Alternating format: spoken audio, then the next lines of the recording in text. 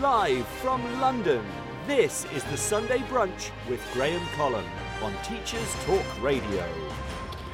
Hello, Sunday Brunchers, on this beautiful, beautiful day on December 12th as we head towards Christmas. Welcome to Teachers Talk Radio. Today we are talking about toxicity in the workplace.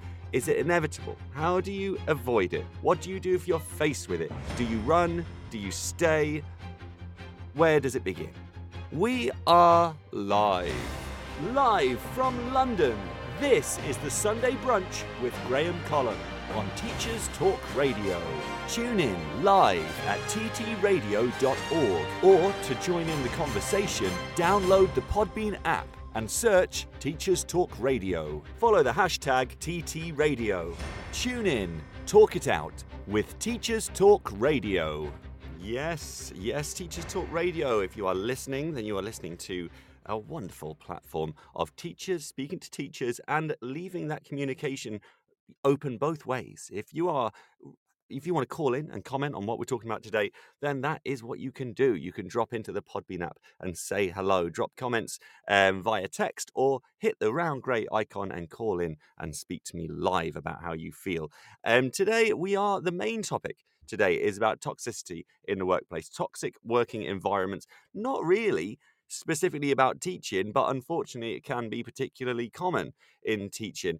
I imagine it's relatively common in a lot of professions, to be honest. But I thought it's an interesting thing to talk about, especially at this time of year where we're all, we're at the end of what I think is the killer term of the year. I think it's the lowest point of the year. Every year I've worked in teaching, this second half term is an absolute killer. I think the dark evenings, the dark mornings, the heavy workload, the longer term that it is, it all adds up to, and then you add on the COVID effect, and then you add on all the catch-uppy stuff that schools are doing, and it really can be killer. And so I thought that at this point where we really are on our knees and we really need that kind of a little bit of a well-being boost here and there, it might be good to talk about toxicity in the workplace and in some ways relate and say this is how we are right now.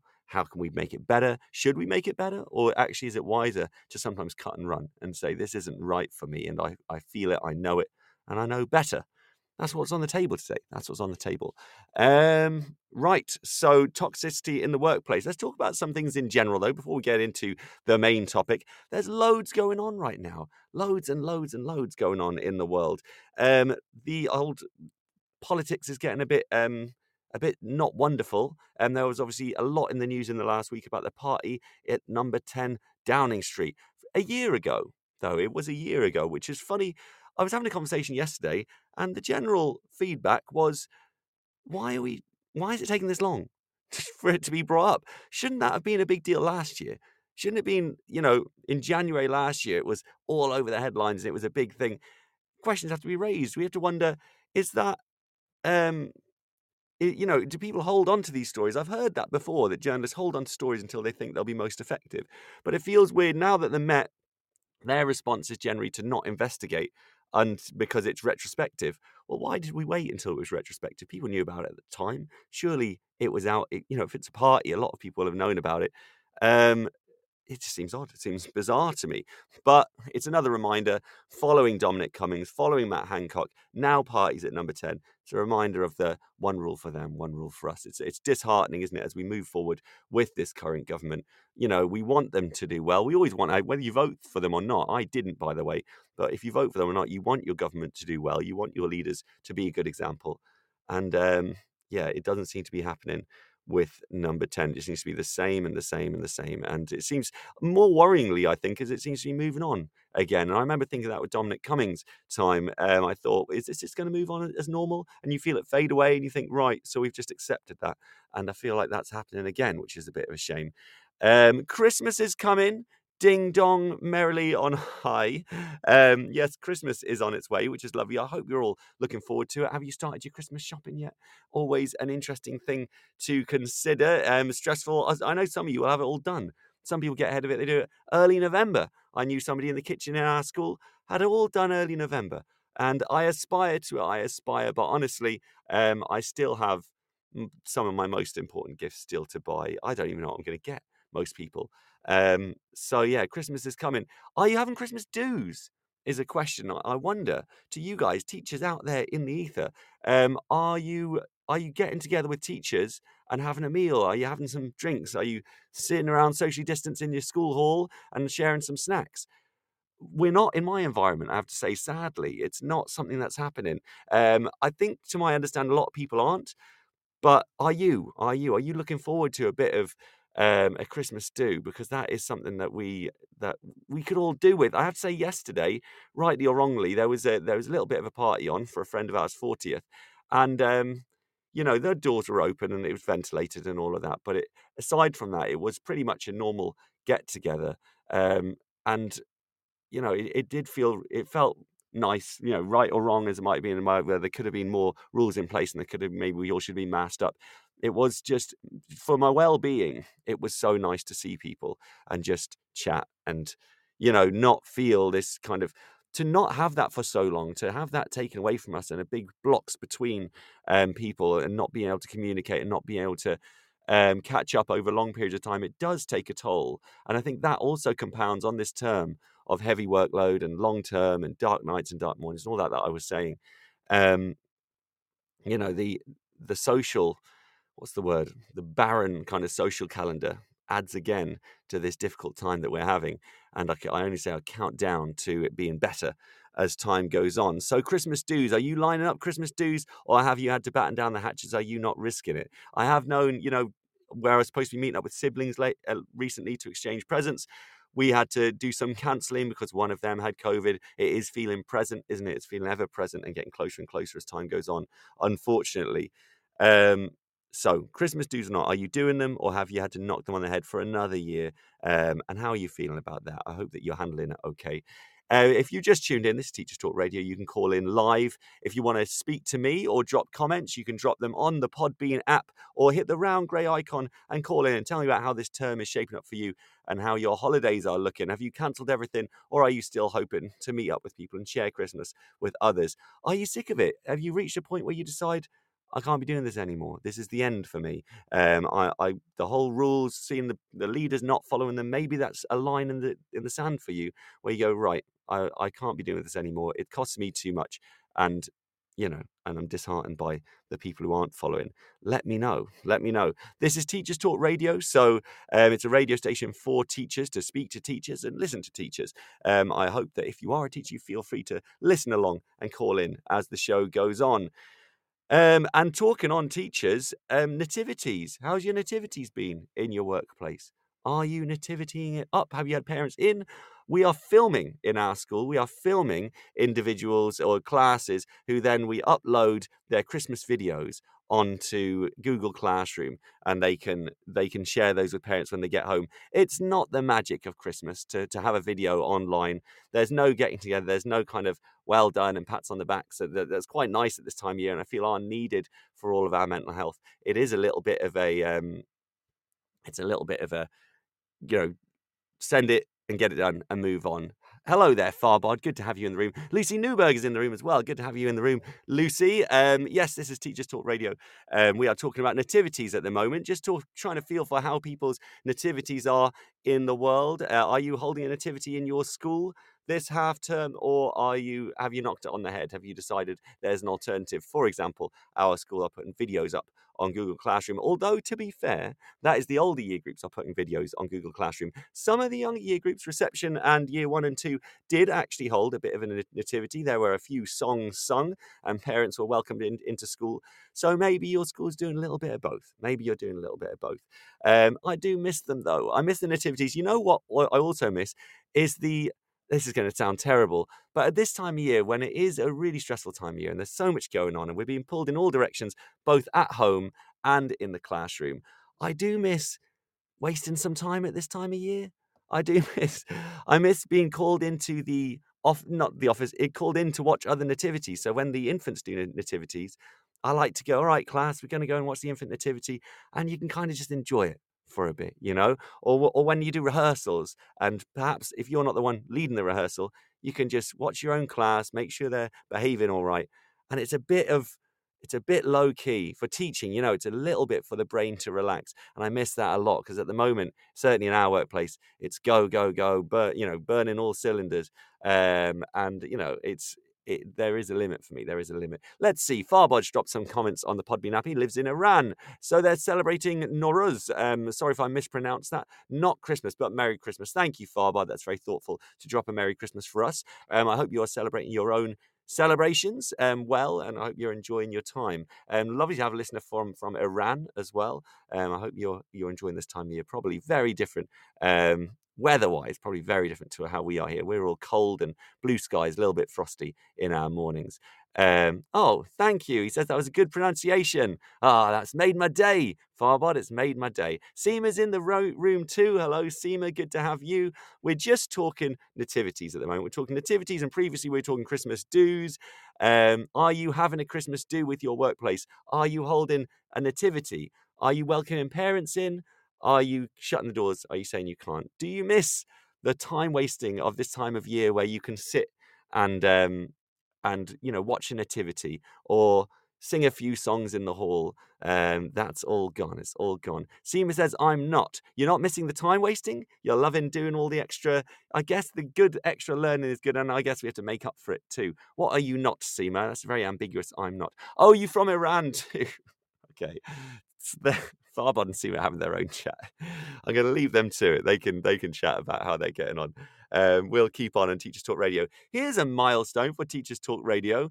This week, our followers on Twitter hit the satisfyingly round number of 10,000. 10,000 followers on Teachers Talk Radio. I'm not a big fan of playing audio effects, but that deserves... Yes, indeed. Well done, Teachers Talk Radio. We've only been here since Since February, I remember that first show. Tom Rogers rambling his way through an hour or so on the airways. I remember listening and thinking, here it begins. And he was all on his sound effects. He loves the sound effects, Thomas Rogers. He's the captain of Teacher Talk Radio, the man behind the machine. And yes, indeed, well done to you, Tom, and well done to all Teachers Talk Radio listeners, contributors, hosts, and people who work there's so many people who work the background, people who do the news, people who do tech transitions and training and all kinds of stuff. There's magic in this place, and it's done great. 10,000 listeners this week, so well done, well done. And a Teachers Talk Radio mug is flying to that 10,000th follower on Twitter, and I hope you enjoy it greatly. I hope it arrives in one piece, and that's my biggest point of anxiety when it comes to mugs going to people. Lucy, in your profile picture here, I can see on the Podbean app, you are holding a mug. Now, I pray it's a Teachers Talk Radio mug, or I'm sure I sent you one recently. Anyway, this is Teachers Talk Radio. If you'd like a mug, then there's all kinds of ways you can do it. You can contribute to the show in lots of different ways. You can follow us on Twitter. You can drop comments on the Podbean app. You can call in throughout the show if you have something to say. Lucy says it's on its way. Well, Merry Christmas to you. I am the Santa of mugs, and I send the mugs to people who are on Teachers Talk Radio. And so, Lucy, look forward to that. I have a lovely hot beverage when it arrives. Maybe a mulled wine in your Teachers Talk Radio mug. Whatever suits. So there we go. Farbod's asking where we're based. Well, I am based in Romford, just outside of London. If you heard the intro jingle, you'll hear live from London. And that's me, Graham Collum. If you'd like to follow me on Twitter, that's at Graham Collum VO, and Teachers Talk Radio, the wonderful machine that is this growing beautiful beast, as I've called it before, is at TT Radio 2021. But Mr. Rogers, who's just tuned in, you're going to have to look at changing that handle, because 2021 is wrapping up. We are heading to 2022. Long may a new year reign. Looking forward to a new start. Farbod, are you a teacher? You're listening to Teachers Talk Radio. If you are a teacher, let us know what you teach and what's going on with you. So a few different things that have been going on. Teachers Talk Radio have 10,000 followers. Some people are doing Christmas do's, some are not. Some people are doing nativities, some are not. How are you feeling about it? Is it wise of the men in your school to have a nativity? Wise men? Is it wise men to have a nativity? Just going to let that one work on that one for a little Christmas pun. or not? Are you closing the doors on your nativity? Are you sending videos home to parents? Oh, we're on Instagram as well, Tom Rogers says. Of course, we're all over the place. We're on LinkedIn. You know what? Just Google TT Radio or go to ttradio.org and you'll find all the links and all the wonderful connections. Teachers Talk Radio is a growing platform of teachers speaking to teachers, helping them go through this crazy life, this crazy career. And today, the main topic on the table is about toxicity in the workplace. It's about a healthy workplace and a not so healthy workplace. How do you tell one from another?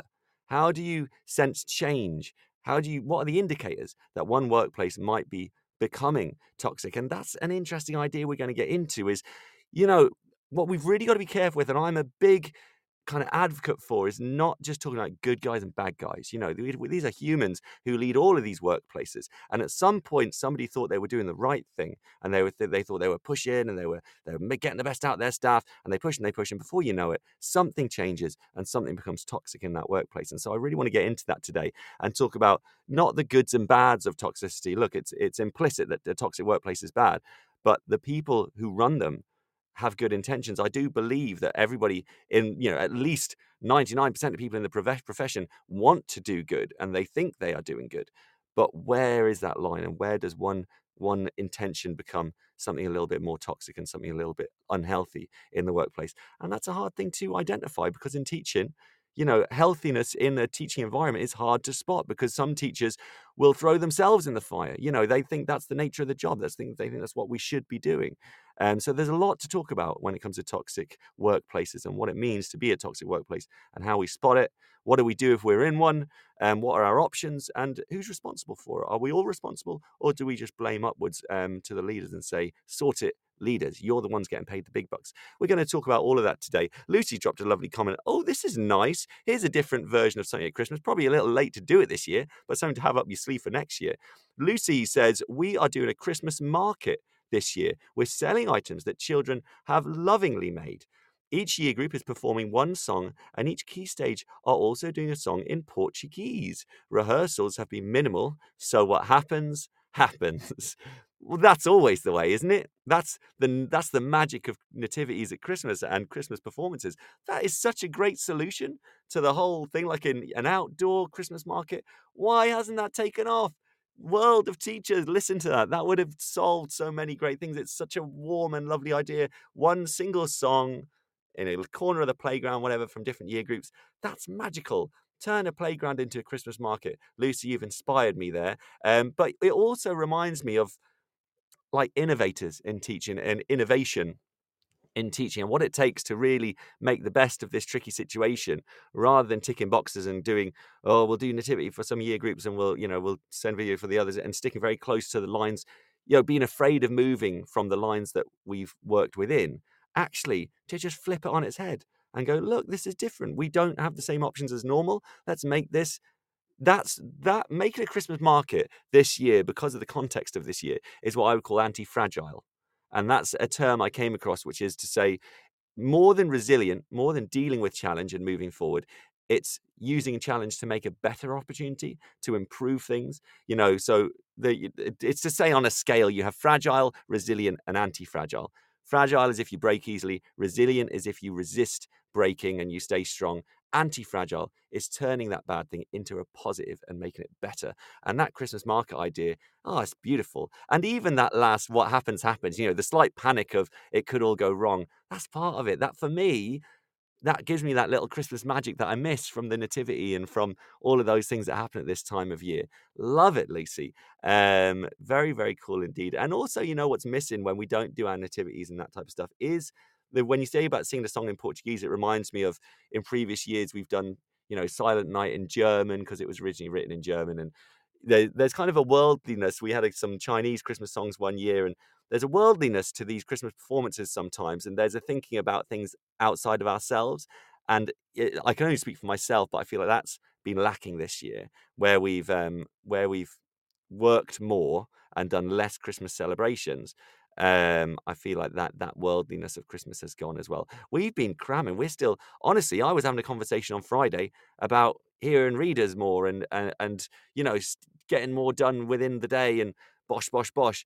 You think, wow, And in a week, we're all off on our Christmas holidays. That's crazy for this time of year, isn't it? Usually this time of year, we'd be grateful just to be any lesson that you've done, any learning in an afternoon or a morning. Good job, success.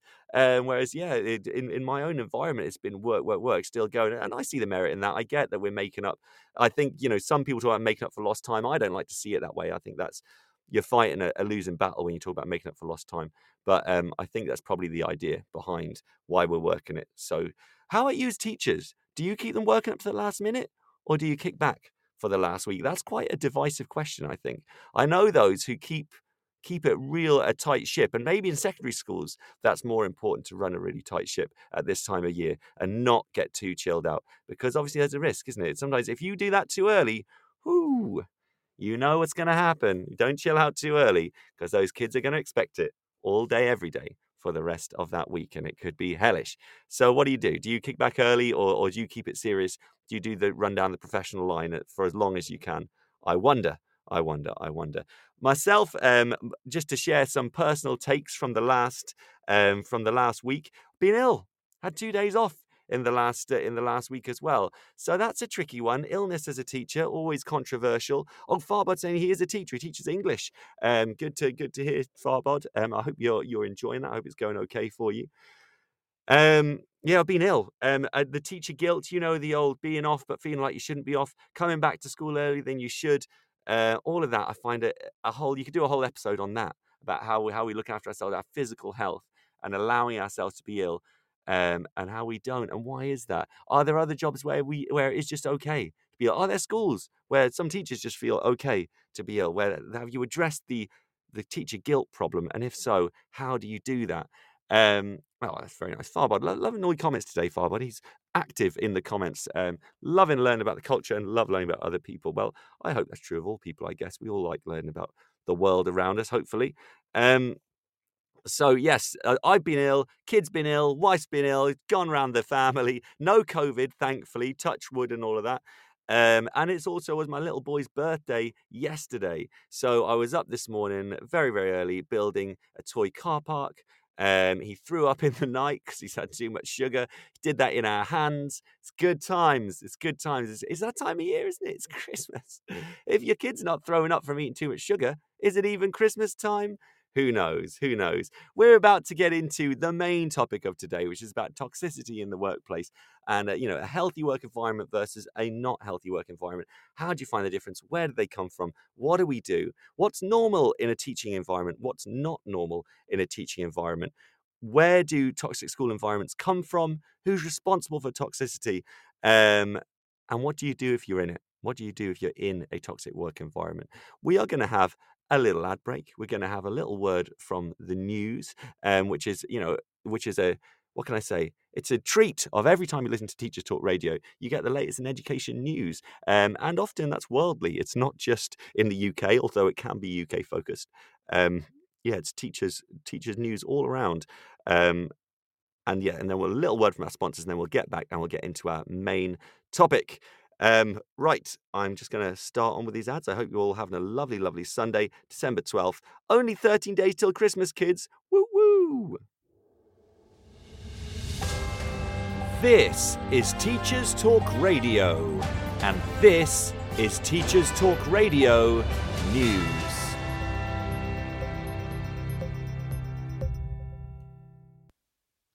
Following the latest government restrictions to reduce the spread of the new COVID variant, University and College Union is advising that it would be sensible to move university lessons online.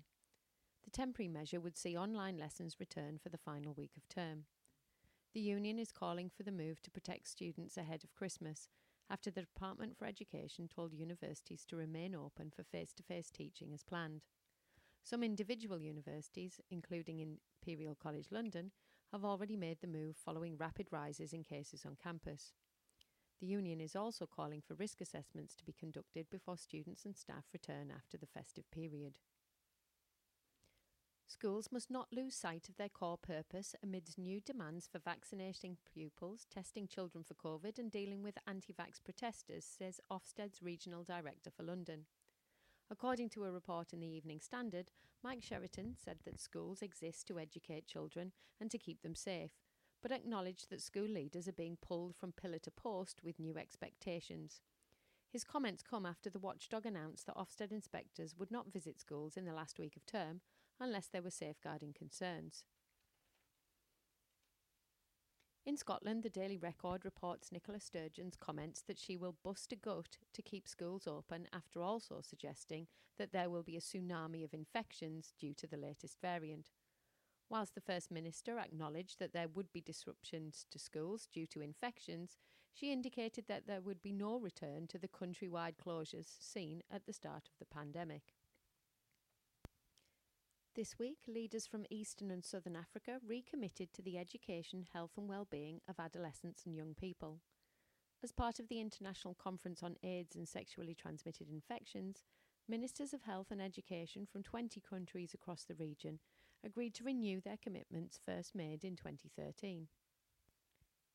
The drive will continue to focus on creating and implementing a more systematic scale-up of sex education, including a focus on reducing early and unintended pregnancy, gender-based violence and health and well-being. Deputy Minister of Basic Education in South Africa stated, "Our young people are our hope for the development of our continent." And Zanzibar Minister for Education said it was important to create a land where our adolescents and young people are healthier, more productive and contribute to a more inclusive society. This has been your Teachers Talk Radio Weekend News with Joe Fox.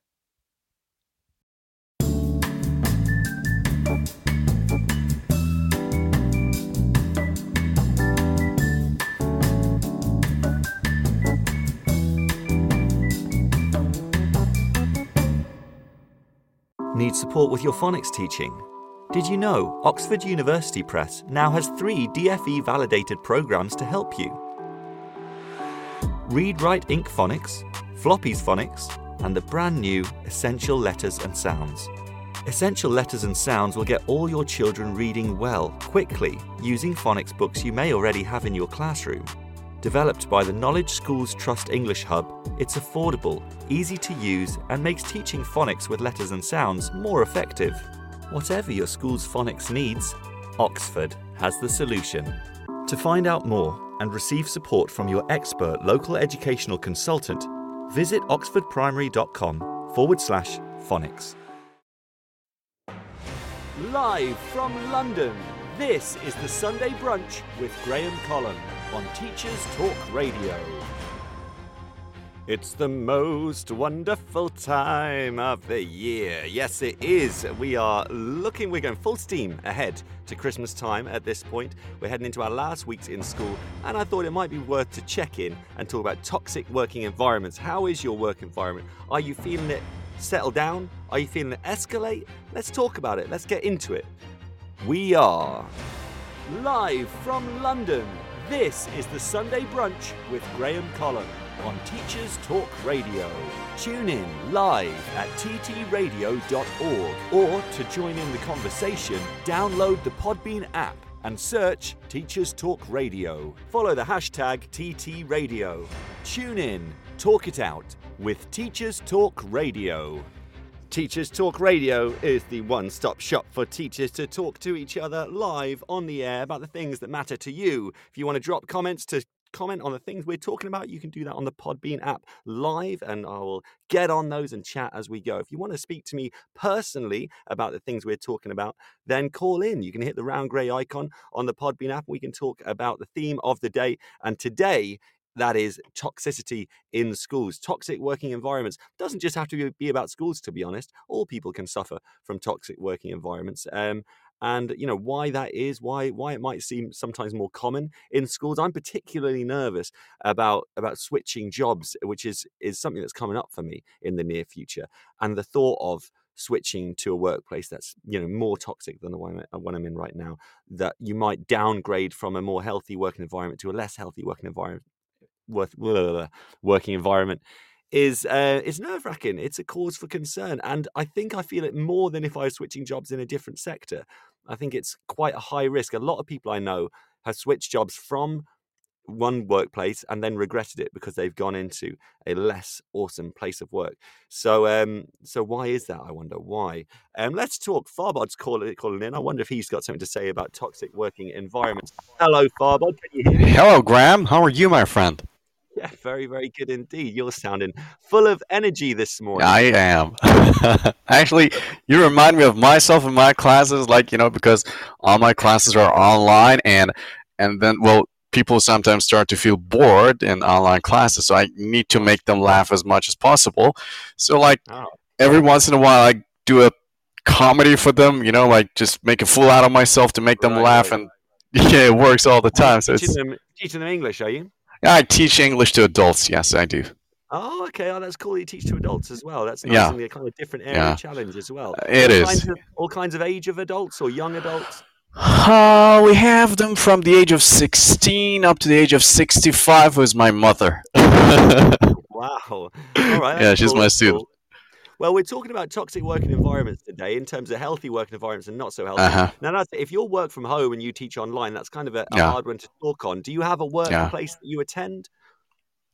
Well, I work at Persian Gulf University. Actually, can I go back a few steps, start from the beginning, if that's okay? Feel free. All right. So, I used to teach in a private institute, and when you said toxic, I just remembered that place. Now, I think the key factor in detoxicating a workplace or toxicating the workplace is the manager of the place or the director, or the principal if you're working in a school. So I guess those people, the heads, have a very important role in detoxicating or toxicating the place. So one big problem that made me move out of that place was the manager.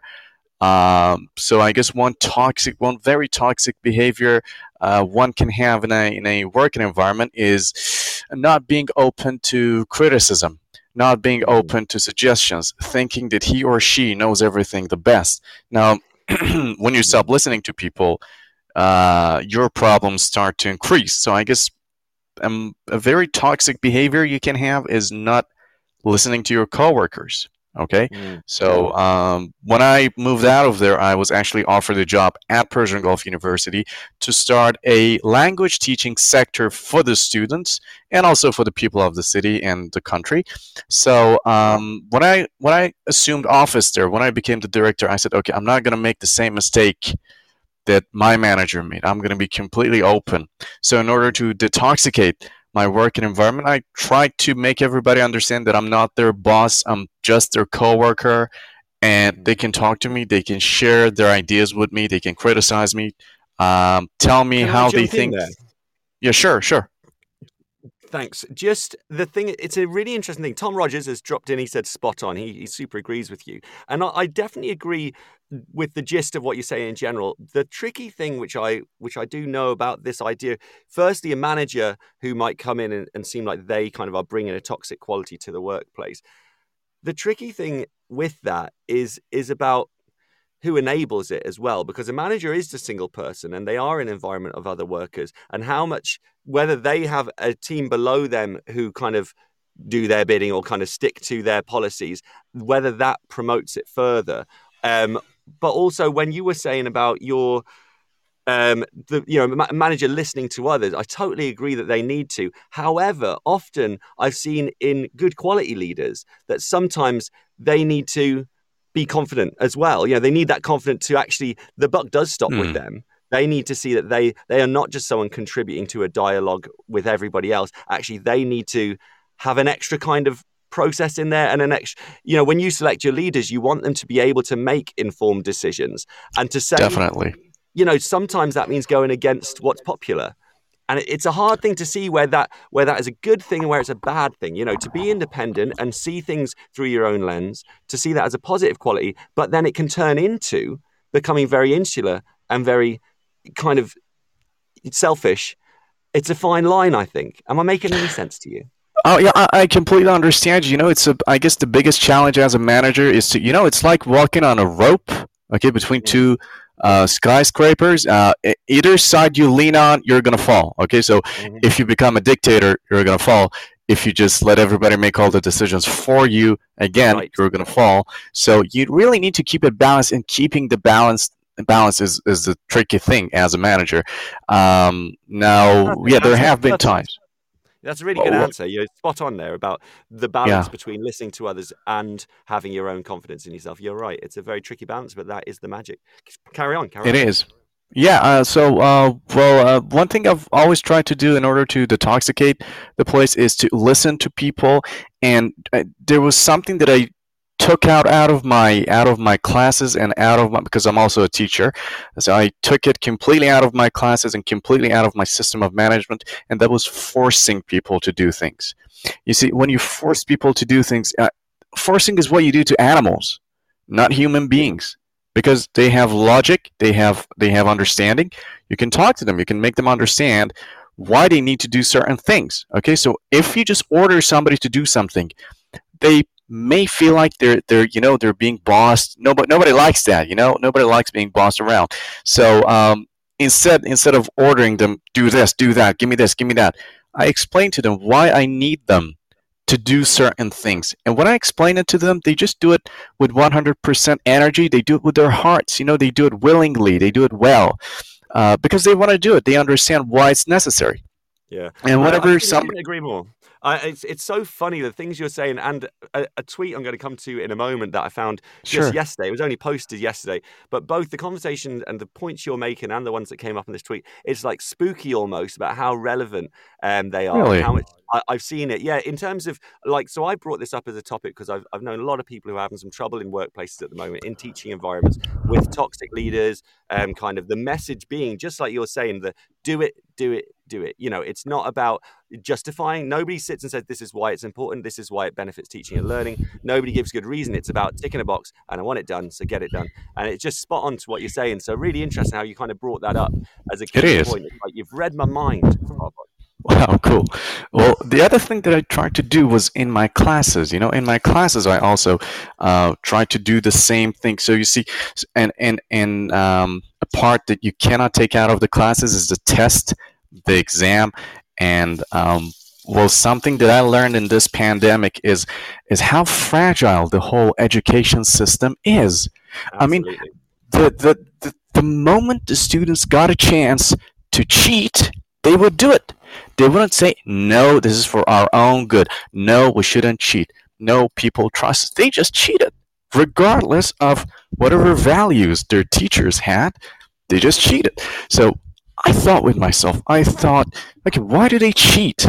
And the answer was obvious, because they don't want to learn. They simply want to get the points. They want to get the mark. They're not studying to learn, they're studying to pass. It's And that was another controversial, thing. Father. Controversial point to raise about learning for Yeah, reward or learning for learning's sake. I see kids on both sides. I think sometimes it comes down to a whole mindset thing. I wouldn't say that all kids would cheat given the option, hmm but I know that a large number would, because they want the exactly. reward of being seen as successful rather than actually experiencing the challenges that lead to success. Exactly. That's exactly the thing. Like, most of them cheated. Not all of them. Well, I myself, I've never cheated as a student. After I entered university, of course. Before university, I cheated a lot, but after I entered Brilliant. university, yeah, I was like, hey, well, if I don't learn this, I'm not going to be able to work. So I need to learn it. What's the point of teaching? Teaching is not Right, I going to see what get you're me a saying. job. Yeah, so I went to my students and I said, hey guys, you know what? Well, because my sector is not a place where people need to go to obligator, but by obligation, they choose to come to my sector and to learn English. And I sat down with them and I said, hey, look, guys, you came here willingly. You came here to learn. So what's the point of cheating when it doesn't teach you anything? And one of them said, hey, when I teach, I learn. And when I cheat, I learn. And I was like, okay, if you learn by cheating, then by all means, please do it as much as you can, because all I want to do is teach you and make you learn. But So what I try what I'm to going to kind of take, sorry, Father, yeah, sorry. I'm just going to jump in there and just to kind of summarize the point you're making there is yeah, I think is really to say that when people understand the reason and they believe in the reason behind something, they're going to follow through with the exactly, method rather than if you exactly. try and force someone, then they're going to make shortcuts. They're going to not do as good of a job. They'll cheat if they can, because they don't understand the method That is behind learning exactly my in a point. certain sense. Is that what you're saying? Exactly. And Cool. my greatest achievement through doing this was the reduction of the marking system, okay, out of my whole teaching. You know, my students do not achieve marks. They don't get points. They get knowledge. So they don't even cheat anymore. Like I give them the test. You may not believe it. It may sound so like a fairy tale. So I give them the test. I give them the answer key. I tell them, okay, guys, study this part. Take the test. Then correct the test. Then we'll work on your We're problems. losing you a And little I bit, get Farbod. 100% honesty. Your line is cutting out a little bit. I'm so sorry, can you hear me now? To wrap up a little bit. I can. I love what you're saying, and I love the ideas behind what you're saying. I think that is important and relevant when we're talking about toxic working environments, about communicating that well. I'm going to say bye to you for now, Farbod, but I've really loved chatting to you, and thank you so much. Definitely. Thank you for the chance. Thank you so much.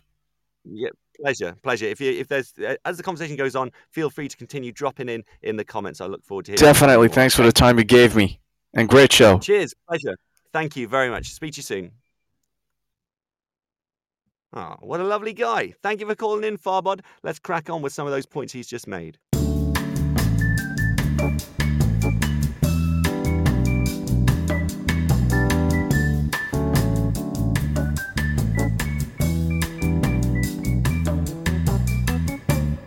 So we are talking about toxic working environments, healthy working environments and ones that are not so healthy. How do you know what's normal in your working environment and how do you know what's not? Because, of course, if it's your first working environment, whether you're in teaching or in a different profession, you might not know. You might think, is this normal? Is this how teaching is? Sometimes you go to 2 or 3 schools and then you might think, well, this definitely is normal and this is how teaching is, even though your kind of heart and the indicators in your mind are saying something's not right here. This doesn't feel right. This feels toxic.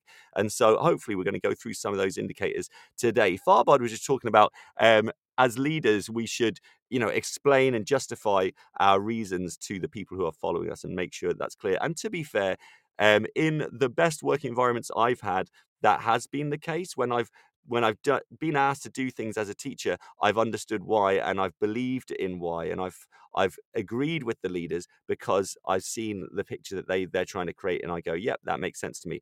And then, contrary to that, when I've been in less healthy working environments, the message has been largely, we expect you to do this, get this done. This should be done by this time. And it's all expectations, no justification. And it's, to be honest, there's a fine line there sometimes, because in both contexts, you're being asked to do something. And the explanation could be seen as, well, I don't need to explain. You need to trust in me as a leader. So why should I have to waste my time explaining myself? I get why people might be sensitive to that. However, the effect it has on staff, the effect it has on the teachers who are carrying out those actions, and essentially, you're paying them to fulfill that mission. I think that's what really matters. And I think you want staff to feel trusted, you want them to feel empowered, and you want them to feel like they're part of the process. And I think if you don't feel like you're empowered and part of the process, if you don't feel like you have a voice, or that sometimes even if you are given a voice, it's not really taken on board and questions are answered before they're asked, then I would say that's an indicator of a toxic working environment. So that takes us on to one of the first main chunks of this kind of section, which is to say what's normal in a work environment and what's not. What indicators are there? For example, it's just a job, right? That phrase, it's just a job. I have that as a very important kind of badge of honor that I would stitch onto my arm every day in teaching, if I could. It is just a job. We're not given a gold standard wage. We're not, golden parachuting our way to our pension. It's a job. And I think if in your workplace to say that is seen as controversial or seen as offensive or wrong, I think that's one of your indicators that you're in a toxic work environment. As far as I've known, when I've been in a healthy working environment, that is fine and supported by leaders. They will agree it is just a job. We want you to have a healthy family life. We want you to balance your work. We want you to go home at a reasonable time and have a lovely meal when you get home and have lovely quality time with your family. And in a toxic working environment, which I've also experienced, that then goes. And the idea of not working around the clock, 110% becomes a little bit of an eyebrow raise and a little bit shocking and a little bit offensive. Well, I'm working this hard, so you should be. Something I dropped on last week. Oh, cheers, Farbod. He's off, maybe doing some Christmas shopping. Oh, Merry Christmas, he says. Of course, he's not celebrating Christmas. Thanks for the great show. My pleasure, Farbod. Have a great day. Thank you for your lovely, lovely call. So I always think that idea about how you see the job and seeing it as a job, which is part of a life, which has other elements to it, which are just as valuable and just as important, that should be allowed in a workplace. I remember on my teacher training going back 11 years, there was a guy who said, you know, a head teacher who they had in to speak because he was an inspiring head teacher. Of course, he was an overconfident white male. And his view was teachers should be until 7. They should be in at 7 in the morning and they shouldn't be going home until after 7 in the evening because that's what the job demands and that's what it's worth. And that was being said to a room full of training teachers. How wrong. How wrong. I saw it at the time. I remember thinking at the time, nah, this doesn't sit right with me. Either I'm not going to do very well in teaching, or this guy is not on the same page as I am. And, you know, I can't remember his name. I wouldn't share it if I could. But I would put money on that in his working space, there would be some people who feel that is a toxic working environment. Some people who will not be happy and maybe don't feel they are able to balance their life because, you know, to have the person at the top, the leader, expect you to give so much to your job as standard. And then what about when it's a crazy busy time? What about when, you know, when Ofsted are coming? What about when you're getting towards the end of the year? Well, then are we pushing that 7? Because 7's the normality, right? So are we pushing it to 8, to 9? Lordy Lord. You know, that's an indicator. What else might be normal and what's not normal in a working environment? Your pay scale. If your pay scale is used as a kind of rod to give you extra jobs, I think that's another indicator of a toxic working environment. If you have duties and you have assemblies, that's you're contributing to the whole school environment. If you walk around the school and you know, will tell a kid to adjust their clothes if they're not quite right, or you tell a kid to behave well in the corridors, you're contributing to the whole school environment. You shouldn't have to take on 17 unpaid roles and after school clubs and all this extra stuff. You're paid as a class teacher. That's your job. And if you've worked up those pay scales, you've worked up those pay scales. You know, I've known leaders to speak to teachers and use that as, well, you know, you are up a pay scale, so you probably should be doing more. And actually, they are being a class teacher wonderfully. Yeah, their observations check out, their data checks out. But yet, some people use UPS, your pay scales, to kind of force more and say you should be doing more than your duties, your assemblies, and your class teacher role because you're on this pay scale. And actually, that's not right. That's not right. And I mean, legally, that's not correct. You do not have to be leading another subject. You do not have to. You can be a wonderful class teacher at UPS 1, and that is okay. You know, you're allowed to be paid the kind of top basic wage in teaching, being a good class teacher. But I know there are many leaders who that's not good enough for, and they will ask more. So that's another sign of a toxic working environment, I would say. I'm now going to refer to a tweet that I stumbled upon yesterday. It was only posted yesterday. And it's from Carl C. I hope I pronounced his surname correctly. Carl C. Pupe, I think. He's a teacher, he's an author, and he's a speaker. Really wonderful tweeter. His handle is @ActionHeroTeach. He's been on Teachers Talk Radio before. A really, really great talker. I heard him many, many moons ago speaking to Khalil Rouse, who usually follows me on a Sunday. The tweet he posted out was, what's the most red flag statements you've ever heard with regards to toxic work environments? And he contributes, we make no apologies on pushing our staff to their limits. That's what makes us excellent. Right, that's an indicator, isn't it, of a toxic work environment. People who are saying, basically, we're going to burn out our staff at any cost for the sake of the job. And I couldn't agree more. My contribution was saying, and this is something I've heard, you know, in workplaces that I've been in the past, masking overworking and destruction of your well-being as an achievement of the school. That's something that I've heard in the past was, you know, we've achieved so much. We've achieved a year's worth in a half term. That's not an achievement. At what cost? At what cost have you achieved that? At what cost to teachers' well-being and their relationships and their home life? It's not achievement. Achieve what you need to achieve in a year, because that's otherwise you're expecting 3 times the amount you should of your staff, and they ain't getting 3 times the wage. They're not getting 3 times the recognition, and when they're dead, no one's going to go, oh, remember that half term? They all broke themselves. it's not helpful. So that achievement of a school can mask, I think, some toxic ideas. And some other nice classics that are dropped in here, mentioning Ofsted to justify things. We have to do this to tick the Ofsted box. Ofsted are going to be looking for this. That shouldn't be what drives us. We should be driving teaching and learning what benefits young people's lives and what's going to prepare them for the outside world, right? And I've seen the two different working environments. I've seen the ones where they work for the teaching and learning and it's justified for the benefit of the kids. Teachers are happy, teachers are motivated, they do what they need to do. And I've been in the working environment where they work for Ofsted, for box ticking, and it's toxic. It's toxic. Those are the workplaces where, because they can't justify it, really, they will say, do it, get it done. This is what we expect. And so, this is what we're talking about, the indicators of toxic and non-toxic working environments. Very interesting. Here's some other quotes that people have dropped in, red flag statements to suggest that maybe your workplace might be a toxic workplace. Please don't take this the wrong way, but, or I don't mean to be funny, but. In fact, there's a few quotes here which end with but. For example, not going to mention the O, as in Ofsted, but, there's a pattern that basically we use those buts to mask what we're actually doing, don't we? We pretend we're not doing something. So I'm not saying this, but I'm actually saying it. So that's it. We're not here to catch you out.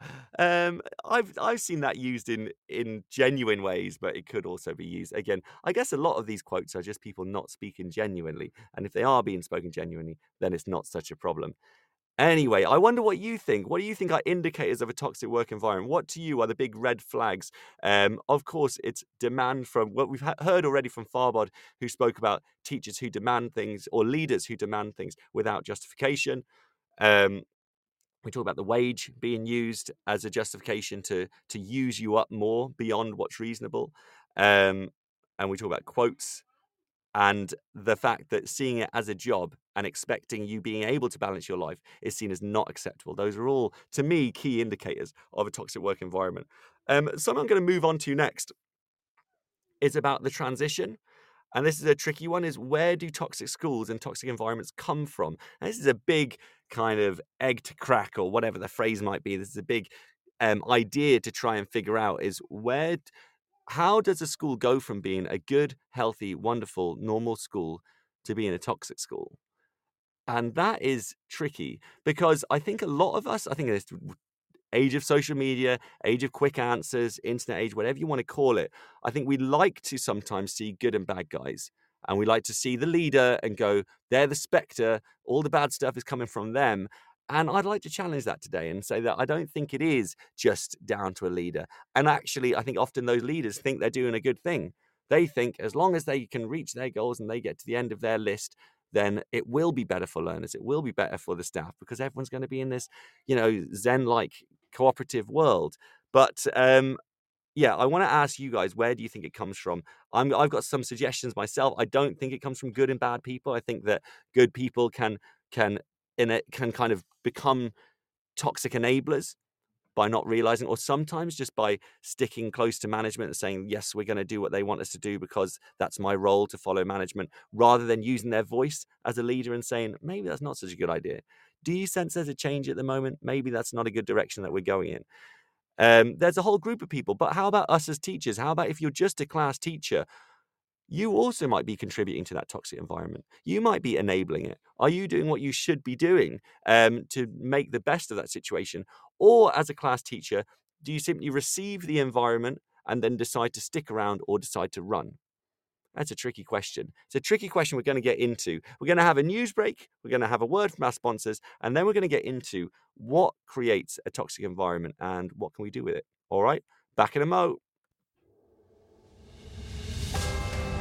This is Teachers Talk Radio, and this is Teachers Talk Radio News.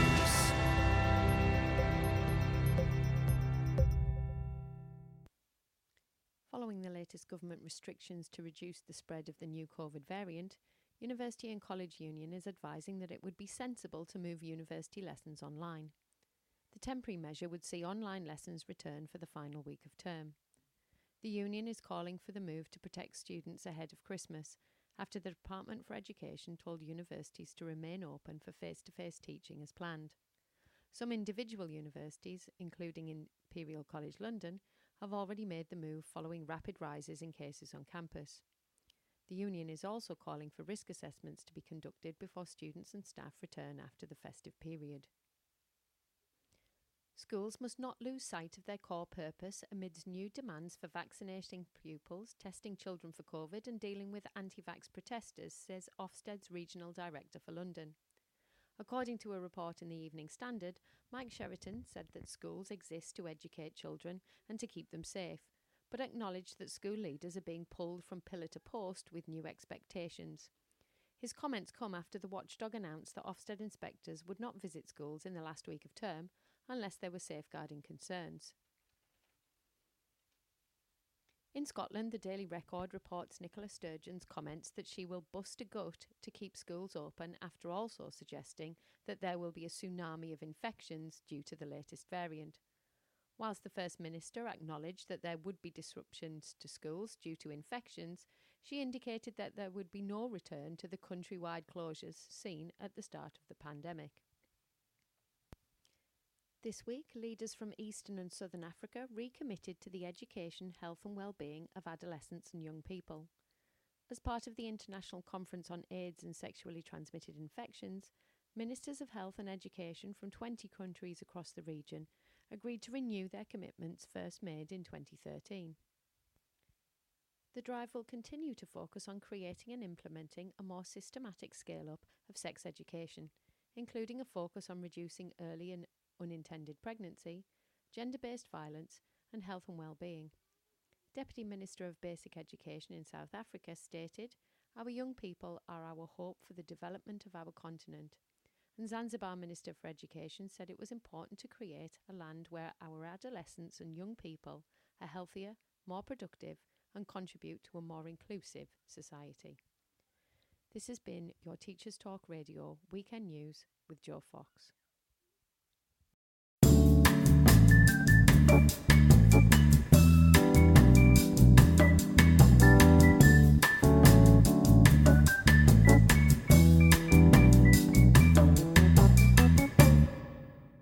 Need support with your phonics teaching? Did you know Oxford University Press now has 3 DFE-validated programs to help you? Read Write Inc. Phonics, Floppy's Phonics, and the brand new Essential Letters and Sounds. Essential Letters and Sounds will get all your children reading well, quickly, using phonics books you may already have in your classroom. Developed by the Knowledge Schools Trust English Hub, it's affordable, easy to use, and makes teaching phonics with letters and sounds more effective. Whatever your school's phonics needs, Oxford has the solution. To find out more and receive support from your expert local educational consultant, visit oxfordprimary.com/phonics. Live from London, this is the Sunday Brunch with Graham Collum on Teachers Talk Radio. Yes, welcome to Graham Collum Sunday, I'm going to call this one, because I am the guy on Teachers Talk Radio today, and you can catch me every Sunday 11 till 12:30. Today we are talking about toxic working environments. What makes a toxic working environment? How do you detect a toxic working environment? What do you do if you're in a toxic working environment? We're talking about it all here on Teachers Talk Radio. We are live from London. This is the Sunday Brunch with Graham Collum on Teachers Talk Radio.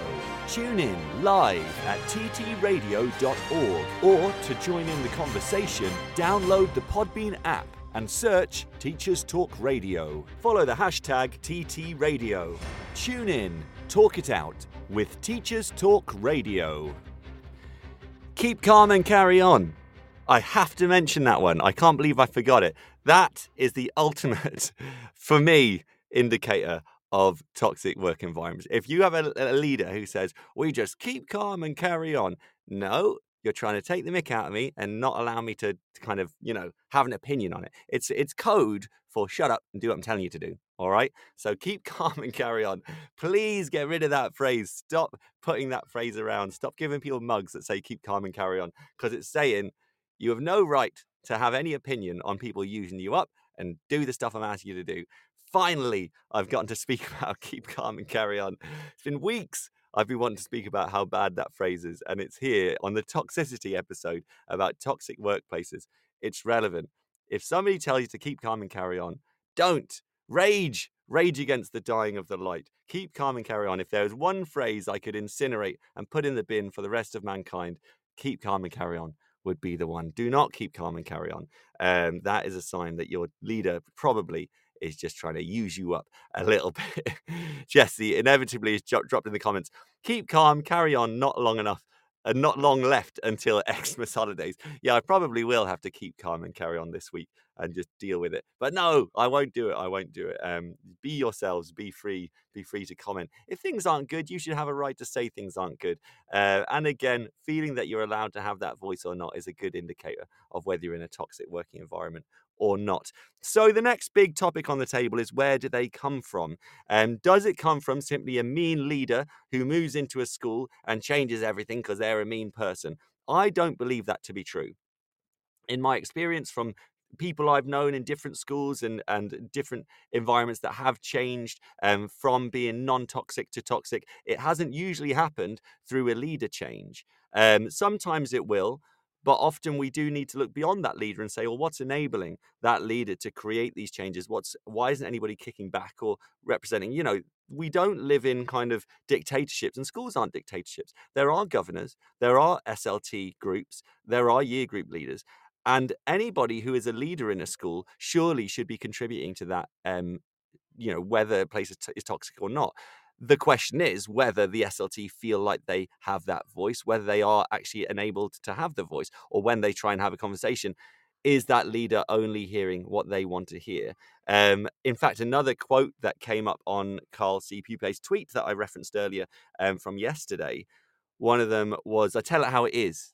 Another quote, a red flag quote that kind of notifies a potentially toxic working environment. Tell it how it is, which again is like code for, I believe my opinion to be fact. I tell it how it is, saying my opinion is the actual real opinion. That's the valid opinion, and that's how it is. My opinion is how it is, I think, is what I'd say. Tell it how it is code for my opinion is how it is. And as I've known it, leaders who use that phrase a lot, oh, I tell it how it is, are generally pretty rude and pretty ignorant to other people's opinions. So that's a little take I'm giving on that one. But where does it come from? How does a good leader become a toxic leader? Maybe you're listening to this and you're a leader and you're worried. Am I becoming a toxic leader? Am I enabling a toxic leader? Are some of these phrases things that you're hearing in the workplace? And like I said to Farbod earlier, who called in, because this is a live and interactive platform, Teachers Talk Radio, you can call in if you want to share your opinions. I've lost my thread. He said something about what we were just talking about there, about how we communicate. Anyway, Jesse in the comments says, it depends on, I think, from a few schools I've worked in, a few factors where they have worked before in terms of moving forward for their own career management. Ofsted pressure is another factor. Yes, I agree. Unfortunately, but again, how we respond to Ofsted pressure, one leader in a non-toxic working environment will respond by prioritizing teaching and learning, in my opinion and experience. Other leaders will panic and go Ofsted, tick all the boxes. Everyone needs to tick every box all the time, and panic. Essentially, they'll let the job spin out from under them, and that then can lead to toxic pressure from Ofsted. Also, Jesse says, some management have been in senior leadership for so long they aren't on the ground, such as teaching. Now, that's an important thing, and that was when I talk about where these environments come from. I think that's another factor. So what Farbod was talking about is where confidence in leaders can become kind of force, where they stop being able to hear the opinions of other people and they stop accounting for others. So when I started in one school that I've worked in the past, the leader was very confident and very strong-minded, and sometimes they would do things that were against what most people expected, but it worked, right? Because that leader, in their heart of hearts, they were prioritizing, 1, teacher well-being, 2, teaching and learning on the ground in the classroom, and 3, it wasn't that distant since they were teaching in the classroom. Every now and again, they'd be in a class and they might cover a class. So that kind of presence in the environment and understanding of other teachers' well-being meant that when they made those surprising, very confident decisions, you could get on board. Also, they justify it to you when they'd say, this is why we're doing it. Because initially they'd say, right, we're doing this thing. And most staff would go, oh, that's unexpected. That's not what you think. But then you hear the justification. Then you hear how it's going to balance out with other things in the environment. And you go, yeah, actually, that makes sense. I can see how that's going to work.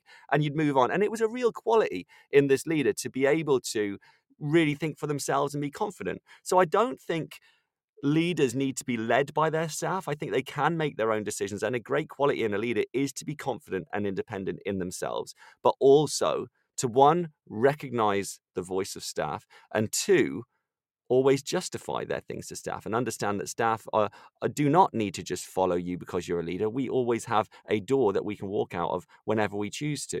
And also when we get to later about what do you do if you're in a toxic environment, that is one of the most, compelling options. I think that if you're in that environment, you're seeing that it's going a certain way, maybe you've tried to enact change and it's not happening and it's getting worse. Well, that's the next option, isn't it? You're a teacher. There's a lot of teaching jobs in the country. Off you go. And I think we have to have the confidence to do that sometimes, and sometimes feel a bit more flexible in our roles. Especially the hardest thing, I think, is if you're in a wonderful environment that has become toxic and you go, will it go back? If I stick around for long enough, will it go back to being a lovely environment? Or, does it descend and descend and descend? And having to justify that to yourself, whether you're going to go back, or whether you're going to wait for this workplace to change back, or whether you're going to go, actually, this is a train heading in one direction and we ain't going back. Actually, I need to hop off this train. That's sometimes necessary. Let's see what Jessie says in the comments. She says, yes, I agree. It works when they are involved with covering classes and being present. Yes. Trust their staff, not always micromanaging. Trust in the staff is another thing that you in workplaces that have been really positive for me. That was a regular dialogue that, staff are the most valuable resource in that school. And I trust you to do this. And not only do I trust, but the data shows that I'm right to be able to trust you. That has always been the message. And then in toxic working environments, that has not come up at all. That, in fact, the opposite. There's a lot of you need to evidence this, you need to evidence that. Everything needs to be recorded and sent to us by this date. And if not, then, they're having a word with you. It's hard, though. I do think it's hard to find one or the other. What's the question we're on? Where do toxic school environments come from? So I don't think it's from good and bad people, firstly. I think all teachers want to be good people. I think that some people can get wrapped up in themselves. I think often toxic work environments come from prioritizing work over well-being. That, for me, was a big shift that I witnessed in a working environment in the past, was well-being was always something that was central. And wherever there was new work given, there was a balance of, well, we're going to do less of this. Or if you find it hard to fit this in, there were solutions given all the time when work was being layered on. Well-being was prioritized. And I felt it. And I felt that I did balance my work with my life. Whereas as it became toxic, what would we say, toxicated? As it became more toxic, then that shifted and well-being was no longer mentioned, and instead the work was prioritized over well-being, and it was, get this done, we expect this. The language was we expect, do this, do that. And it really was as simple as that. And the well-being went. I know people, on that staff who've had conversations with their other halves, who said this isn't working for us, who are losing the quality time with their families. It impacts in a massive way. And I've known the leaders to ignore it as well. It is, prioritizing work over well-being, I think, is one of the biggest indicators of where the toxic environment comes from. When you see that shift and you go, no one's looking out for that person. That person used to be healthy and balanced and now they're not. That's a massive indicator. Not usually with one person. You'll see it happen with multiple people. And then the other one, as Jessie's mentioned a few times already, judging others from an armchair, right? And saying, look, get this done. It's only 10 minutes. You need to fit this in. All those kind of conversations when they are not appreciating, well, how do I fit in? If that's a priority, well, what about all the other priorities, right? If the priority is teaching phonics, well, I thought it was also a priority to do my handwriting top-ups and my spelling top-ups and hear my readers and do the class book and do all the other subjects and, do my well-being kind of checks with them all, whatever it might be. Film your Christmas music video, prepare your songs, whatever it might be. If you're being told it's only 10 minutes, or you can fit that in, rather than, what I see in positive school environments and what I've really loved in the past has been when leaders will see that if you're not managing to balance your work, leaders will see that as a reflection of their leadership. And that's so supportive and so lovely when you have that conversation of like, what can we do to support you with this? What's going to help you achieve this better? Because clearly this isn't working for you right now. Do you know what I mean? Like, if you're not managing to hear your reads, or you're not managing to tick a certain box each week, some leaders will look at that and go, clearly this teacher's working hard. Clearly they're a good teacher and they're in here all the time doing their job. If they're not doing that, then we're failing as leaders. We're not giving them the steps they need to reach that success. And that is so warming, and so what teachers deserve and what teachers should be experiencing in all their workplaces. But so often, instead of there being kind of teachers sharing responsibility of well-being and work-life balance, instead it becomes a kind of a judgment. You're not doing it. It's important. It's a priority. And you don't need to sit with me and tell me why it's important to do these things. Like, I know all these. I know hearing my readers is important. I know that, whatever, all the little jobs we have to do: handwriting, spelling, grammar, writing, all that's, maths, topic, science, RE, PSHE, every single subject that comes through a school. I get why it's a priority. I get why it's important. Nobody needs to justify that to anyone, or explain to anyone why they're important. The issue is, how do we balance it? How do we manage to fit them in? And so I think that's another sign. If you're being judged rather than being assisted, then that's I say judging from an armchair, because there's that idea of they're just looking and saying you need to do more. Where sometimes I've heard leaders speak to their staff and say, well, you need to get this done. It's only 10 minutes. And actually, whatever that job might be, it's not usually only 10 minutes, is it? Because you have to get to the place, you have to arrange it first of all. You have to free up a time in your timetable where you can make that 10 minutes, and maybe have your teaching assistant manage the class as well. All things to think about. Jesse says, yes, leadership with a team, having middle managers, trusting your team is so important, I feel. Helen Van Riel's dropped in the comments. Hello, Helen. Wonderful, wonderful friend. And Jesse, of course, is my sister-in-law. So a couple of comments coming in from lovely people I know. I love chatting to people who I actually know on here. But of course, whether I know you or not, feel free to drop in your comments on Teachers Talk Radio. Helen says, when looking at a workplace as a pyramid, it should be inverted, with the leaders at the bottom supporting their staff. Boom! Yeah, that's new to me. The workplace should be an inverted pyramid, leaders at the bottom supporting the staff, and all those staff at the top. Obviously, there's more numerous are the staff at the top being supported by the leaders. I need to see that, Helen. When you need to get that printed and sent to all teaching workplaces, all workplaces ever. Get one to Elon Musk and Jeff Bezos. That's amazing. Love that. The inverted workplace pyramid, leaders at the bottom supporting their teaching staff as it goes up towards the top. That is fantastic. That has made my little morning. Love it, love it, love it. Moving on then, bottom-up approach, Jesse says. Couldn't agree more, Jesse. Couldn't agree more. Fabo. So that's about where it comes from. Is it, leaders prioritizing work over well-being, judging others rather than supporting others. All those quotes we were talking about earlier, lots and lots of things of where those environments come from and how you can sense whether your workplace might be becoming toxic or already is toxic. Are you enabled to balance your work and life? There's certain phrases that are used, aren't there, about kind of to look after yourself and, oh, don't do any work this weekend, relax over the holidays, get yourselves home. Those kind of phrases are thrown about. Can you achieve that? When somebody says, don't do any work this holiday, are you able to not do any work that holiday? Because sometimes you are able, and those are your positive, lovely working environments that we all want to be in. But sometimes people say, get yourselves home, don't do any work.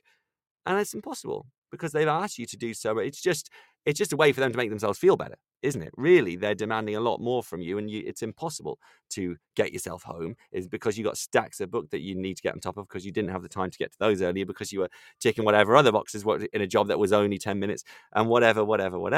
It all goes on. So yeah, and who's responsible for it? Who's responsible for the toxicity in a workplace? Is it just the leader? Is it just the leader at SLT, or is it actually every single person? If we are just class teachers, right, potentially at the top or bottom of the pyramid, depending on how you look at it, is it our role to head to the leaders and say, look, there's an issue with this school and it's not going well, right? This is not the workplace that it should be.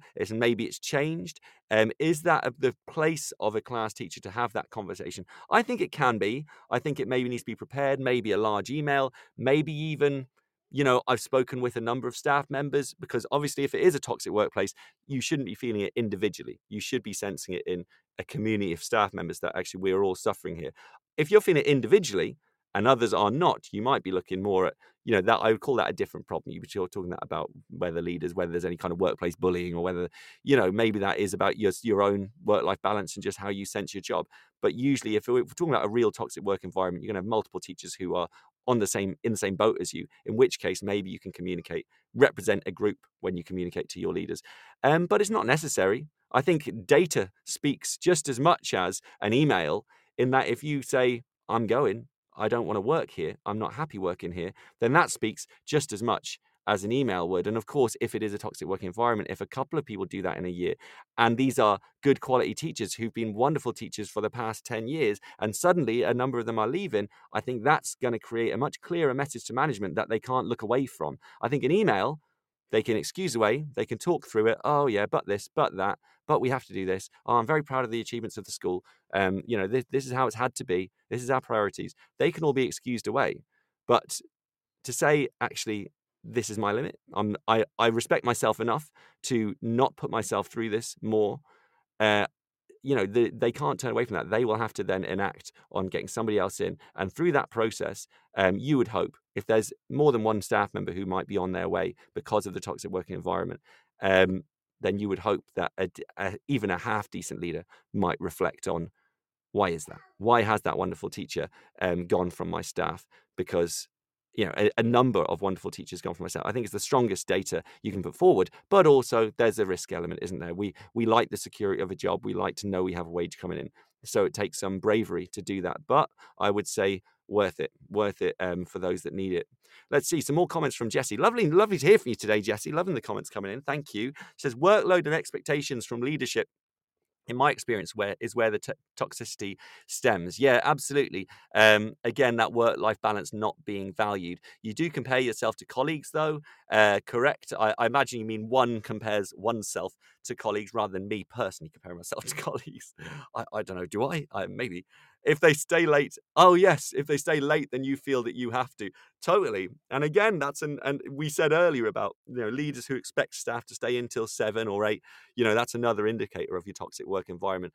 The martyrdom of teaching and expecting, it is just a job. Look, we are not given a golden wage. We are not, there are jobs that pay far more than ours. And so we have to remind ourselves of that. If we're going to kind of flagellate ourselves through the day, oh, we're terrible, we deserve this pain, we're not kind of set. We're not all living in mansions with pools in the back, and some people do. Some people do live in mansions with pools at the back. So I would take a moment and go, I'm not being paid enough, right? If you're sacrificing your family, you're sacrificing your life and your mental well-being, it's not worth it. It is just a job. Newsflash. Da-da-da. Where's my Teachers Talk Radio news? Hold on.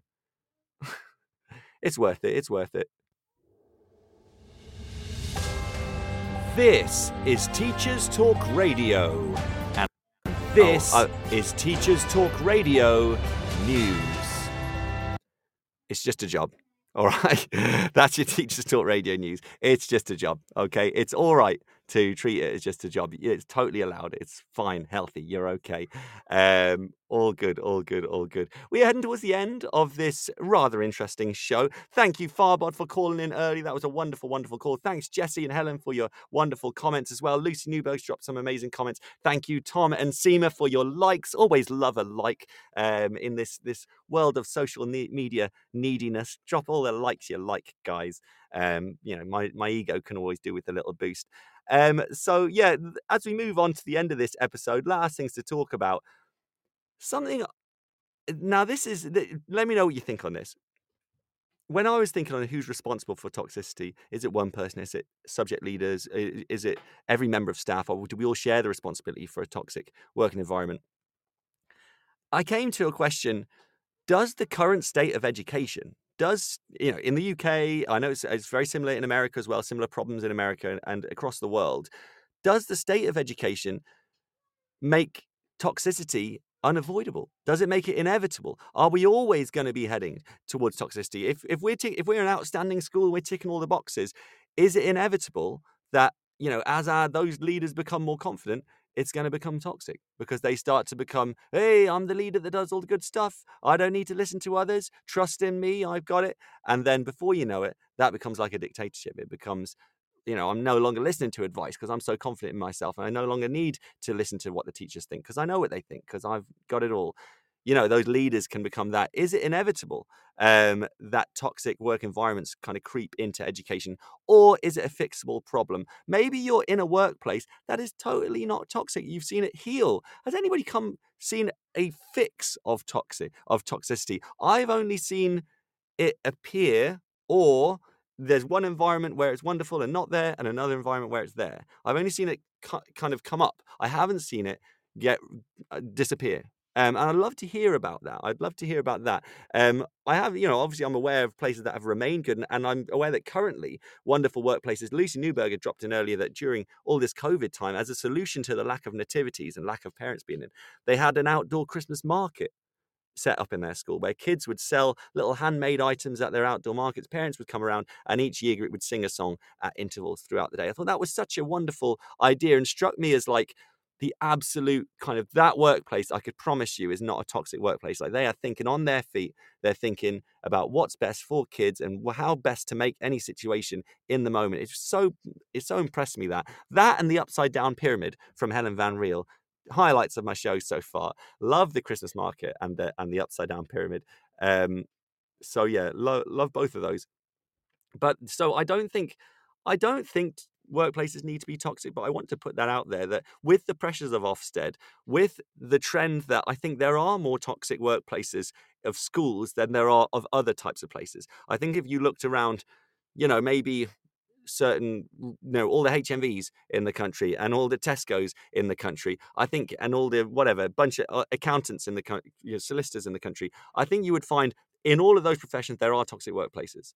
But I wonder if it's more common in teaching because of the pressures, because of the intensity, because of the martyrdom that's expected and justified. And we have to watch ourselves, people. We have to watch that we are not contributing to that message as teachers. In my humble opinion, as I say, rambling on for 90 minutes every Sunday, we have to watch that we're not contributing to that message, and we're not saying, oh, well, teaching is a special job where you have to do all this.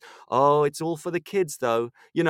Don't do that message, because you are one of the kids. You are as valuable, you are as human and as much of a person as any of those kids in your class, and you deserve all that good stuff you want your kids to have. You deserve as well. And I think we have to be careful to remind ourselves of that, and remember, being a teacher is not a kind of sentence to suicide. It's not an excuse to give up, to look away from yourself as a person. It should segue into your life the same way any decent job should segue into your life. And if you commit to a job and you decide, right, I am going to consciously kind of make this who I am and make it my life, that's fine. Because of course there are many successful, amazing business people in the world and people who've succeeded in there, and they've given everything to their jobs and they consciously decided to do that because that's what it was to them. That's fine as well, because that's you talking about your own life. Just don't push it onto others.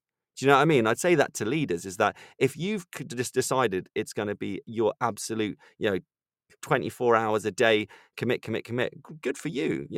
Off you go. That's your decision to commit to whatever you want to do. We all have our hobbies and loves and passions in life. That may well be yours. Just don't push it onto others. And because that's when it becomes toxic, because other people deserve to have their own choice in that matter. Whether, a sub 50,000 a year job is worth giving up, your relationship with your kids and your partner and your home time and your mental well-being, and just your general mood and sense of self and happiness. It's not. There are higher paid jobs that don't demand you don't see, your family and kids for the right amount of time and enjoy and laugh and watch movies on weeknights and whatever, that we all deserve. Things to think about. So do you send an email to your leaders? Do you send an email to your governors and say, look, I'm sensing this in the workplace? Maybe speak to other teachers and cite, we are all suffering here. That could be a way for solid. It's an active way to be if you're in a toxic school, to communicate with governors, communicate with other teachers, and create a message that you're not happy. That is the way we're supposed to communicate. I know that there are kind of communication threads in place so that if you don't feel you can speak to a leader in your school, you can speak to governors, you can take other routes. It's risky. A lot of us feel like that's putting our neck on the line. It could affect future employment, because we all know, although references can't criticize and can't lean into things like that, we also know that head teachers may well speak informally and go beyond professional lines.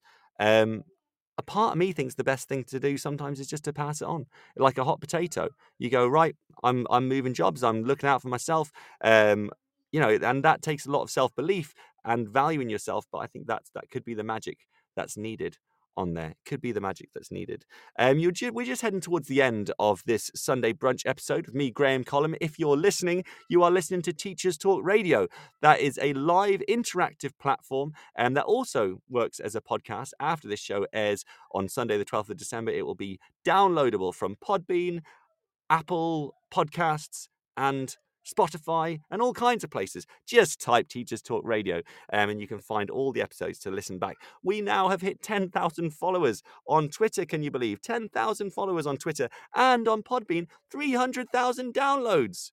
Are we taking over the world? Maybe.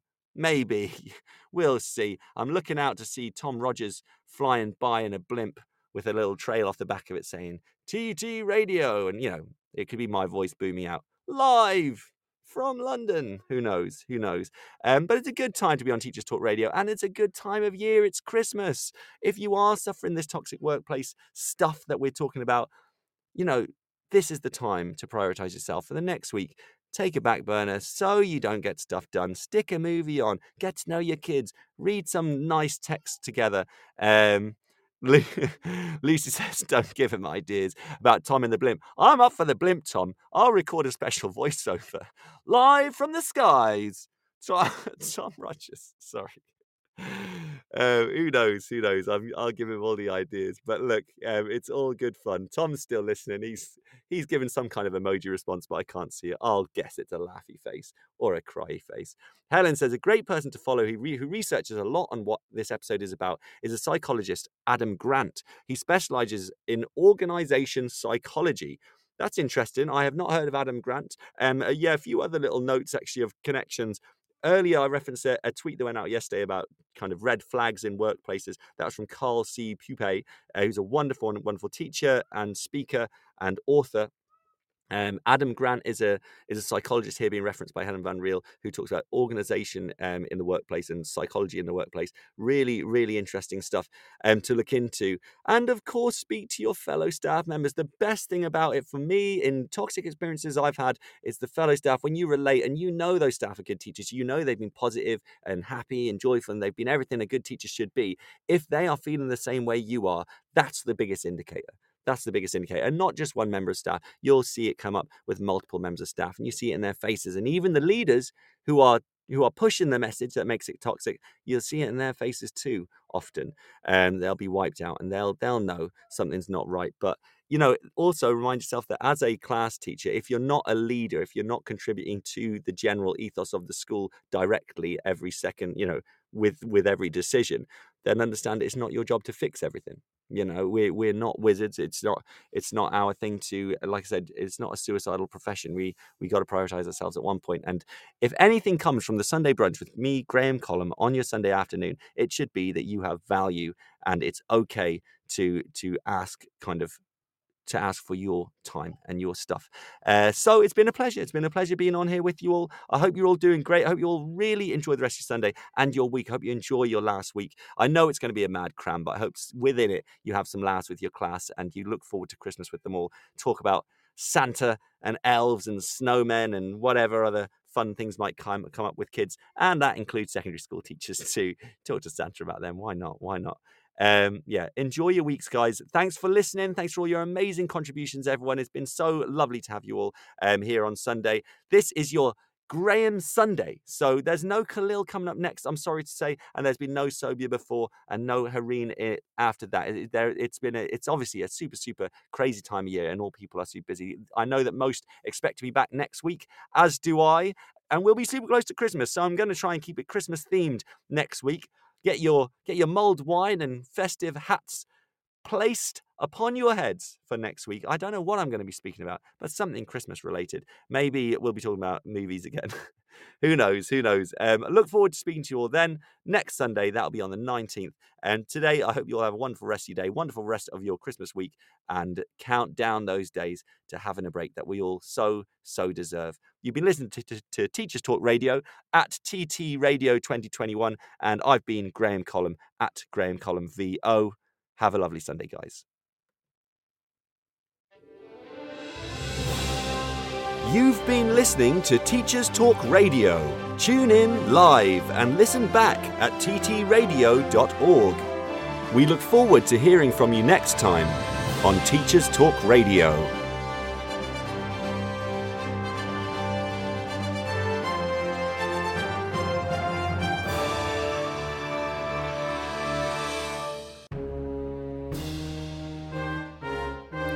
Oh, what's this? Graham Shame!